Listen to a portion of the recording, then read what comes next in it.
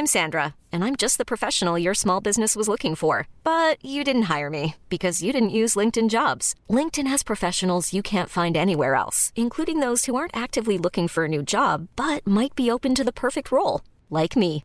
In a given month, over 70% of LinkedIn users don't visit other leading job sites. So if you're not looking on LinkedIn, you'll miss out on great candidates like Sandra. Start hiring professionals like a professional. Post your free job on linkedin.com/achieve today. There's never been a faster or easier way to start your weight loss journey than with PlushCare.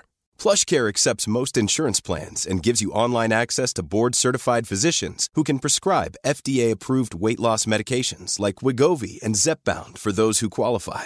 Take charge of your health and speak with a board-certified physician about a weight loss plan that's right for you. Get started today at plushcare.com/weight loss. That's plushcare.com/weight loss. plushcare.com/weight loss.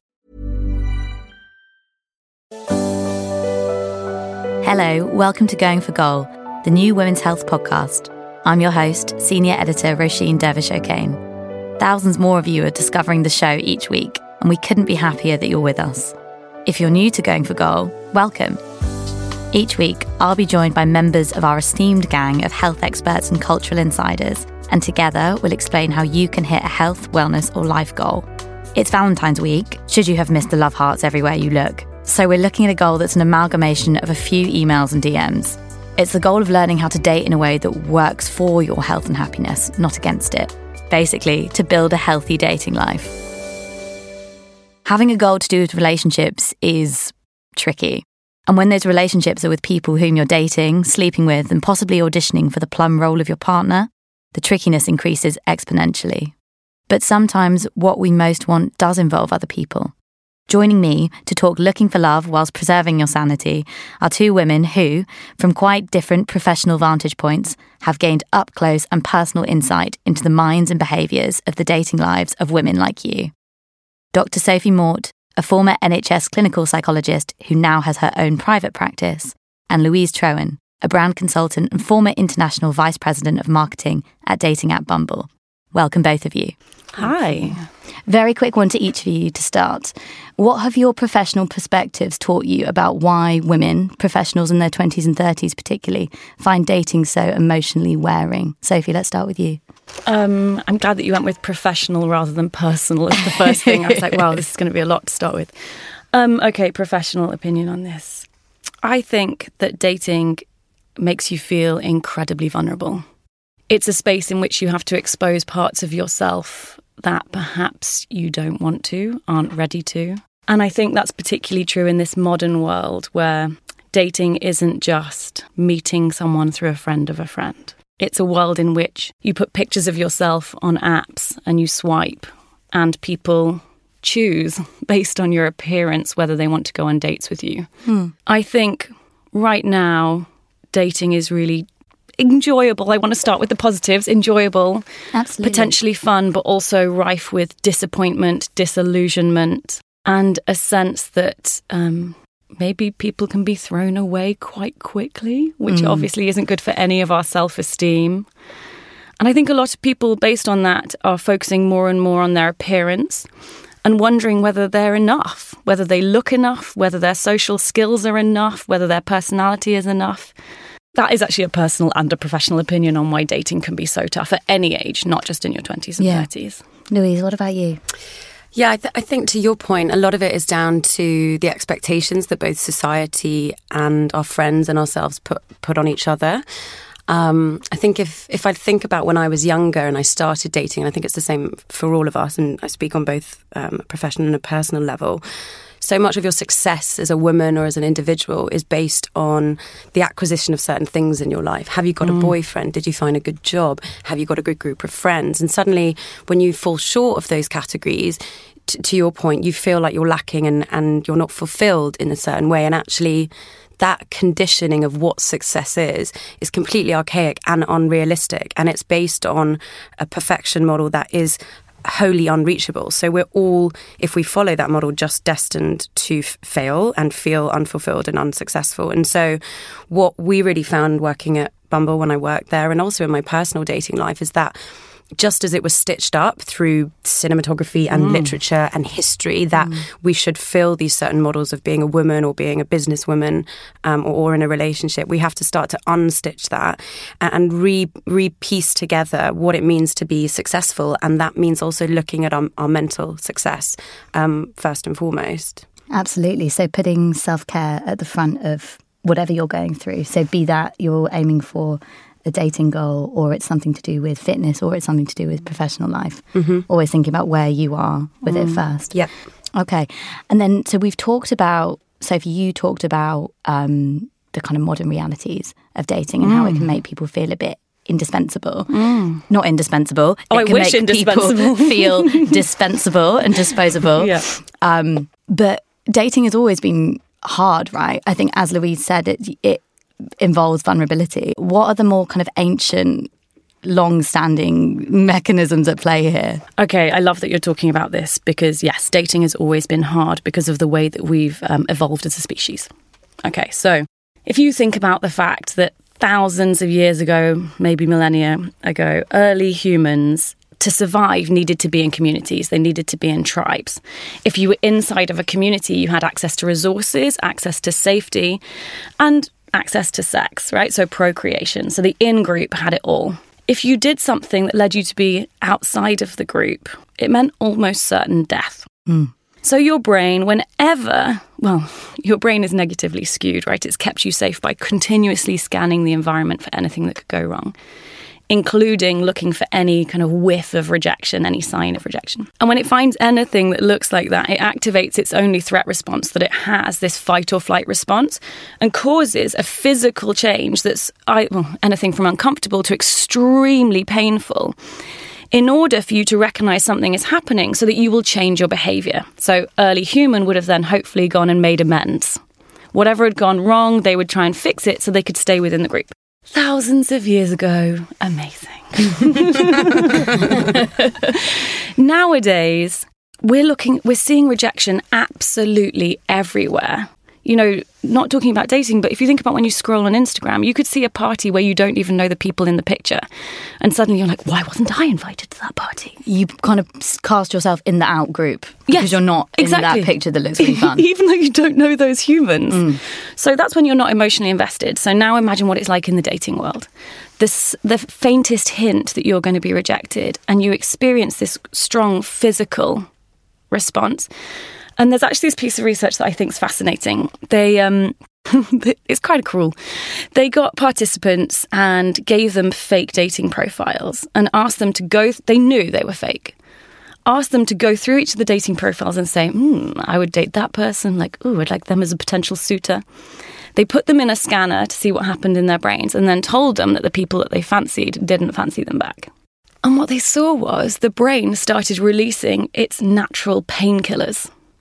This is fascinating because it means that your brain processes rejection in a very similar way as it does to processing physical pain. Interesting. Yeah, so actually, dating's always been fraught with actual physical pain, not just emotional pain.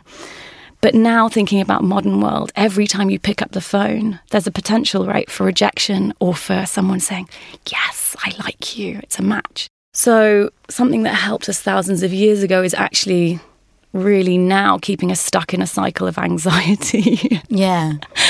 And emotional danger. Yay!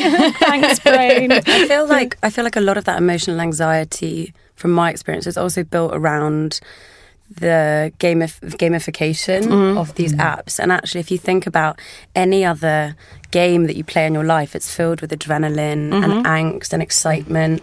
And when you win, you feel great. And when you lose, it also evokes an emotional reaction. And what technology has done is, it's enabled us to have access to so many new people, which is brilliant for so many ways. I think there's a lot of negative talk around the tech space and brands like Instagram, but actually they also democratize access to information and knowledge and people and friends and communities. Yeah. Especially in minority communities. I know lots of people that have found, contact with people that typically they didn't have access to. So I think that's the benefit of it. But the gamification of match and swipe and contact, we have to find a way to find a balance between that and giving people access to people, but also managing, to your point, the potential of rejection through that gamification. And you see a lot of new apps, whether it's connectivity apps or dating apps, really trying to navigate that space of how can we keep the connections meaningful whilst also ensuring that the immediacy of what people are looking for is still at the forefront. Yeah, because it's tricky, isn't it? I guess there's always going to be some level of rejection, because even on a dating app, in the same way that you'd be in a bar, you are still kind of judging someone on whether you think they're fit or not. Yes. So it's probably it's kind of, how do you as you say, to your point, how do you remove that? I think it's a language thing from my point of view. Maybe rejection is such a savage, heavy word that if someone doesn't match with me, I'm like, I'm rejected. Or perhaps they were just swiping too quickly. Because we're great. And they probably should have swiped in the right direction.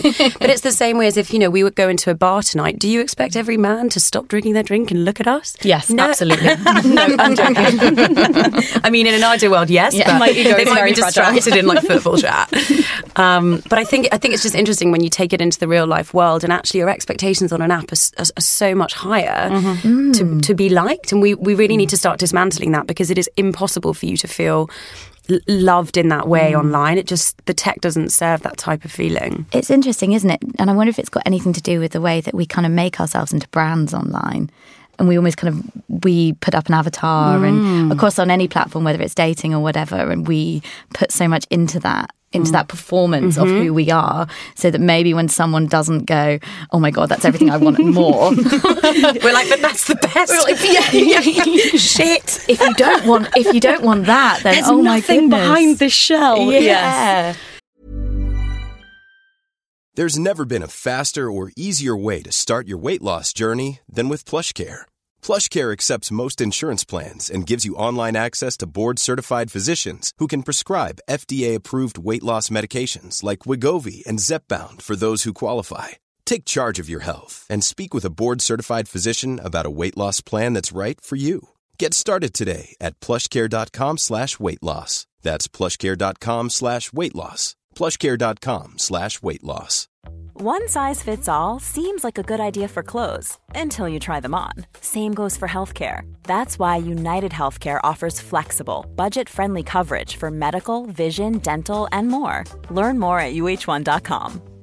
Quality sleep is essential. That's why the Sleep Number Smart Bed is designed for your ever-evolving sleep needs. Need a bed that's firmer or softer on either side? Helps you sleep at a comfortable temperature? Sleep Number Smart Beds let you individualize your comfort, so you sleep better together. J.D. Power ranks Sleep Number #1 in customer satisfaction with mattresses purchased in-store. And now, save 50% on the Sleep Number Limited Edition Smart Bed for a limited time. For J.D. Power 2023 award information, visit jdpower.com/awards. Only at a Sleep Number store or sleepnumber.com. Okay, I feel like, as you said, there is so much negative talk around this, and there doesn't need to be, because, well, there does need to be some negative talk, but dating doesn't have to be negative. So I think, firstly, if you understand the gamification of apps and how a lot of it are based on slot machines, right? So you love the flashing lights, the intermittent reinforcement. You're more likely to become addicted to something and lean into it if you get the hit that you want occasionally, not all the time. So firstly, you want to understand that the apps work on you not feeling great all the time. You want to understand that feeling of rejection that you have goes back millennia and has nothing to do with you per se being a failure in that moment or not being able to manage your emotions.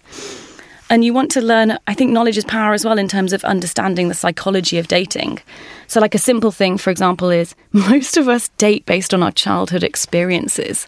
When someone looks at you on a dating app, yes, they're going off physical appearance, but they're also looking for something deeper than that, even though it's happening in a split second, something that's familiar. So if someone rejects you, for example, that's a big word, someone decides not to match with you, it's possible that it's because you don't activate a familiar circuit in their mind. You don't remind them of something of their childhood, something of a parent, for example. And if you know that people are making their judgments not based on whether they think your brand is good enough for them, but based on, during my childhood, this thing made me feel good or made me feel anxious and that's what I need, then you can actually conceptualize your experience of the dating game quite differently. I could go on, but can you see there's lots of different things you can learn about that just help you show up in this space in a calmer, more centered way.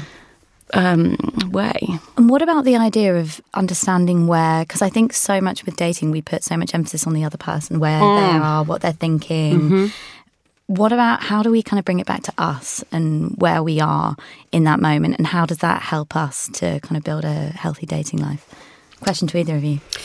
I mean, I think it comes down to recognizing and knowing that you are in control and you also have a choice. So often I hear my girlfriends, and actually I've said this as well, you know, he doesn't like me for these reasons.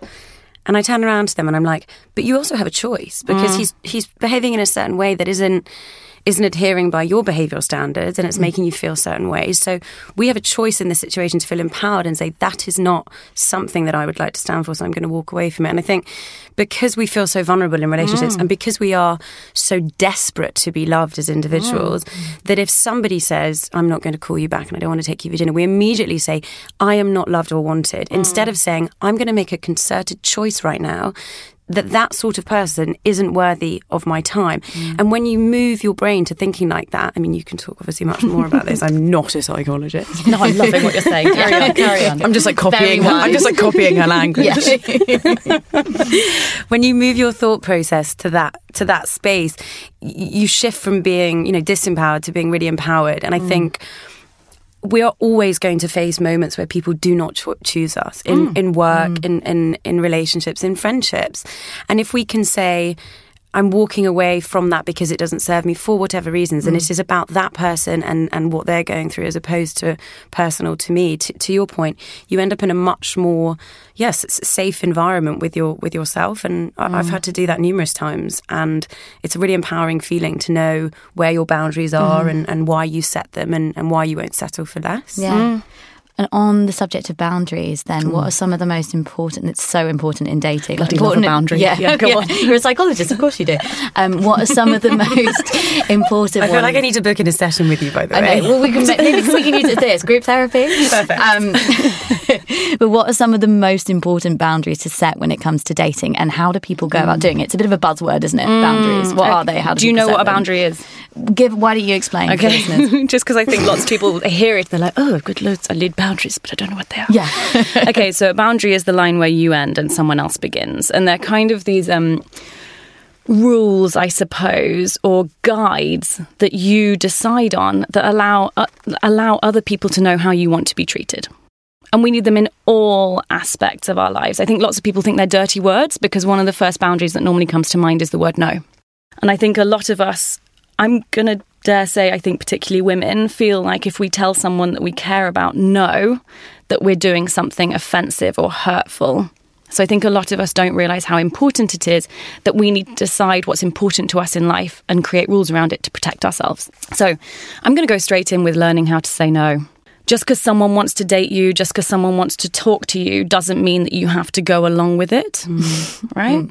So if someone asks you out and you don't want to, you're allowed to say, no, thank you. And you don't even have to give a reason why, right? A lot of us feel like we have to explain ourselves. Another really important thing about saying no is I think we're getting into a culture of ghosting, which I think is really harmful. So ghosting, you think the relationship's building up. You're like, oh, they're texting me, it's so wonderful. And then they disappear totally. And it's, oh my word, you don't know what you've done. It feels deeply personal. Actually, it's often because the other person doesn't want to say no to you and doesn't know how to bear your pain, so they can just walk away. So no. Yeah. Boundarying your time. In terms of how long you spend on a date with someone, how long you spend messaging them. All of the things. I mean, specifically thinking about apps, they found that most of us spend about 90 plus minutes per day on dating apps. That's over 20 hours a week. So boundarying the time you spend searching, boundarying the time that you're going to offer to people in terms of texting before meeting, making sure that dates, for example, aren't too long but aren't too short, so you've got a good sense of each other but maybe leave each other wanting more. But I think in terms of boundaries, what a lot of us do, and I think this speaks to your point, is we go on these dates feeling like we have to prove ourselves to the other person. We kind of lose sight of what's important to us and what we want. So what I would do initially, and you don't have to stick to this, but is think, okay, what is important to me in a relationship? What do I want? What do I value? Okay, I want someone who has similar interests to me, or I want someone who has different interests to me. And you kind of rank them in order of importance, and then you think, what is an absolute no? So for me, someone who messes with my time, right? Someone who makes me feel like they don't value my time. If you cancel one meeting, fine. I'm using meeting instead of date, so I don't feel vulnerable when I say about being cancelled on a date. The reality is, I mean, if you cancel one date, maybe it'll be fine. But if you do it twice, then I'm going to probably say, you know what, my time's really important. After the first date, my time's really important to me. In the future, I really just need a little bit more notice. Would that work? Next time, they're out. That's a hard rule for me. So thinking about what's non-negotiable and practicing saying those things out loud. Yeah. And then when you feel really anxious because you've said no to someone, then tolerating your own distress around that. And I realise I'm whittling on, but final thing is turn your notifications off. That is a major hard boundary for me, right? Yeah.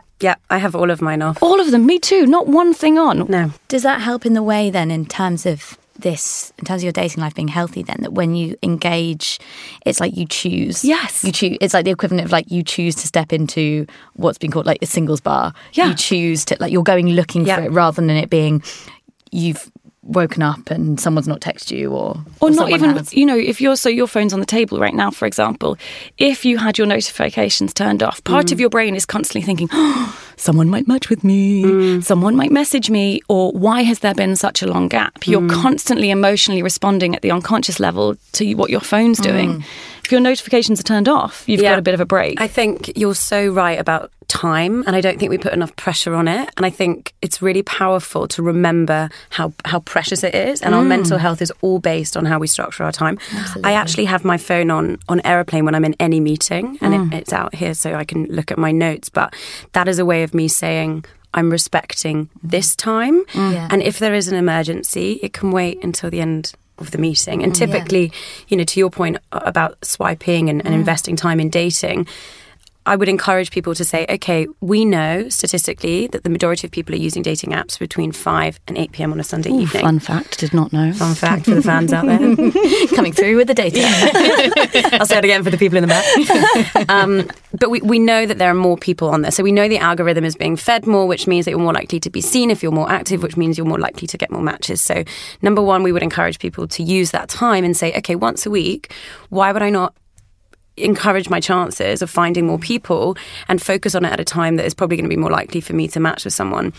And then throughout the week, spend your time with your friends, on yourself, exercising, building out the value that then when you go on the date on Saturday lunchtime or the following Monday, you've actually felt empowered by discipline. And I think discipline is really important because it enables you to feel like you have some control. And whenever we lose control, that's when we feel anxious.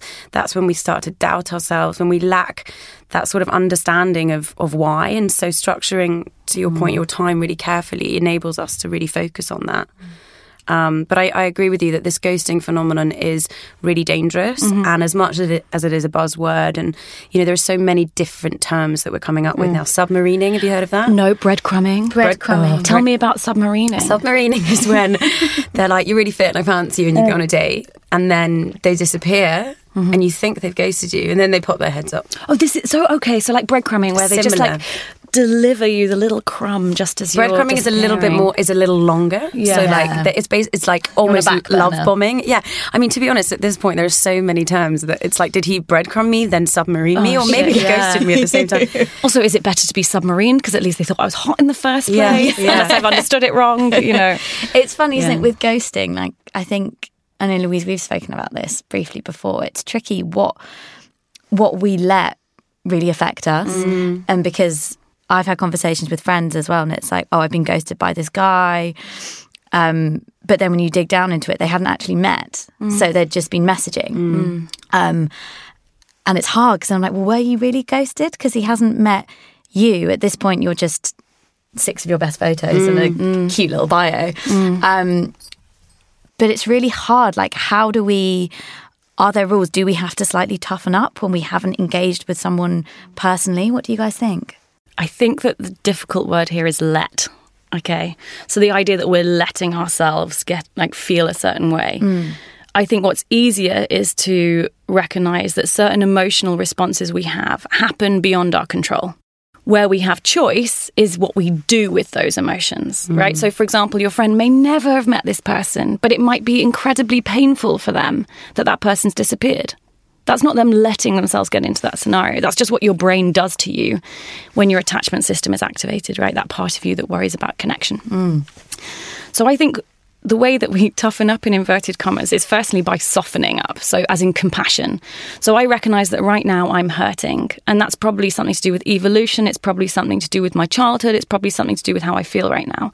So we honour that part of ourselves.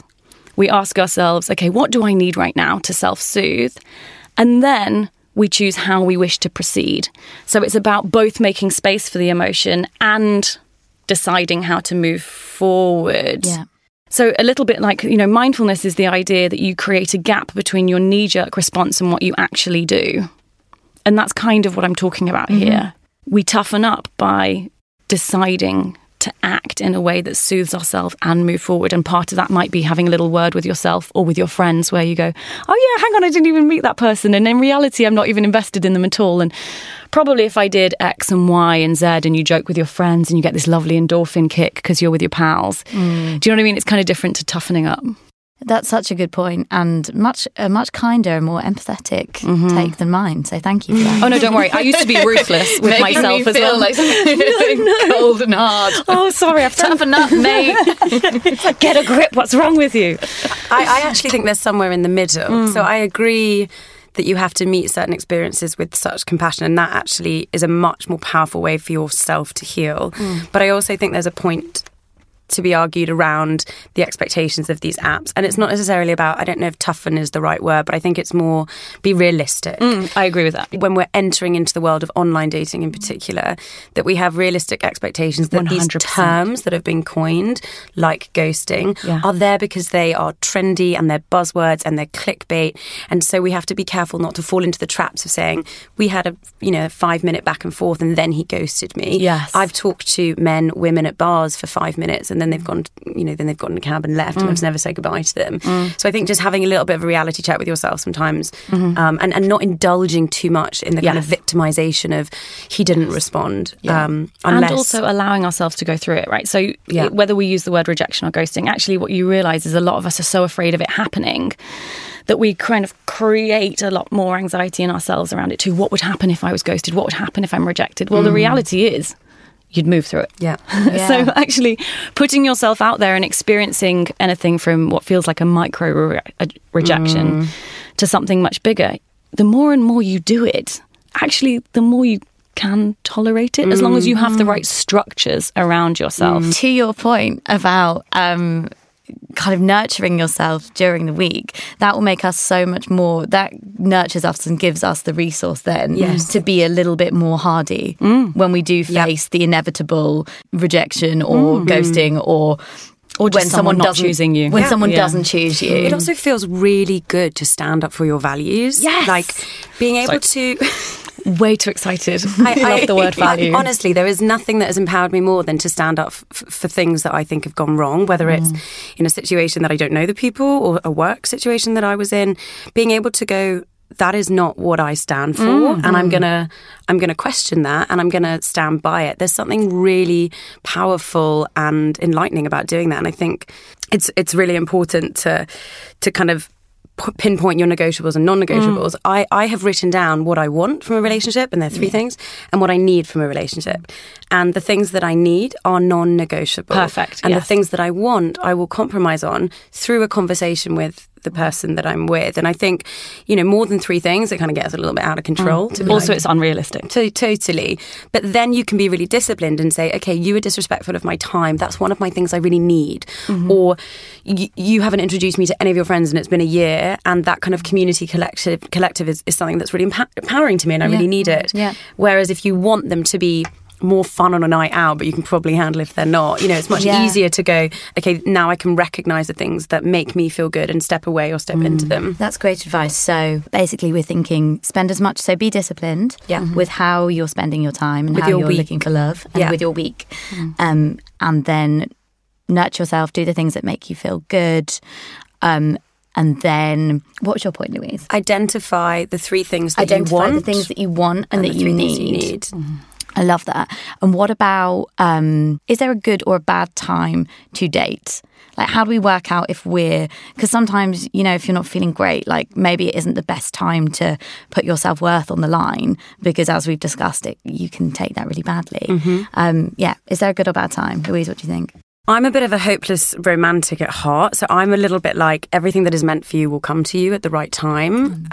So on the kind of left side, I'm like, keep doing what you're doing and try not to over program what you're looking for, because often then it doesn't happen naturally and organically and won't serve you in the best way.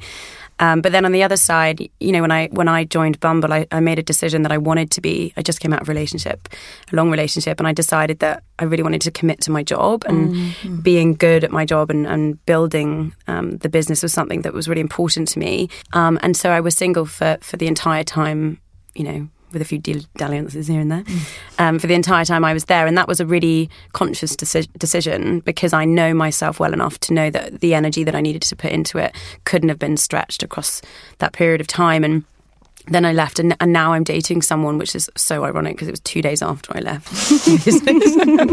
Lol.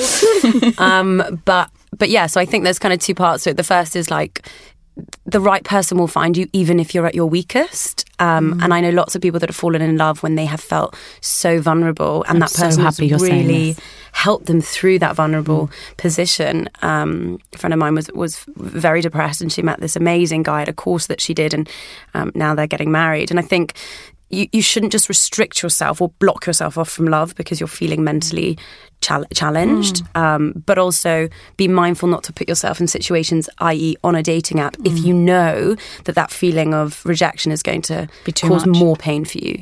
So it sort of depends where you are. I love this because something that really makes me quite mad is this notion of if you can't love yourself, who's going to love you? I totally agree. Oh my word, whenever I read it, I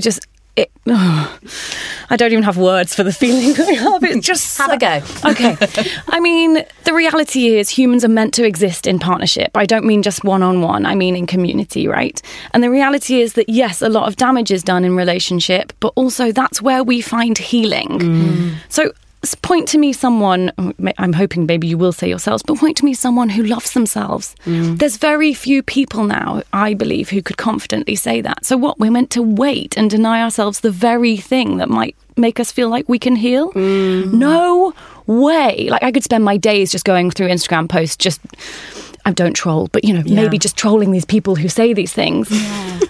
Because it's holding yourself to a standard of emotional perfection until you allow yourself to bond with someone else. Yeah, so you're already feeling insecure, and then you read something that says, oh, well, until you're not insecure, don't go looking for love. And you're like, oh, that's another failure of mine. And there's a real trend right now of people posting on Instagram, you know, I'm choosing to be single because I'm working through this pain, instead of being like, I'm really distracted and focused on this. If the right person came along when I was working at Bumble, of course I would have entertained it, but it just didn't happen. And I think you're so right that actually we need to lean into a space of being like, the more vulnerable I am, the more open I am, the more I'm going to grow, and actually the more lovable you probably will be. 100%. And I think there is such thing as a really empowered choice, as in I choose this time to be single, whether it's because I'm healing, whether it's because I'm working.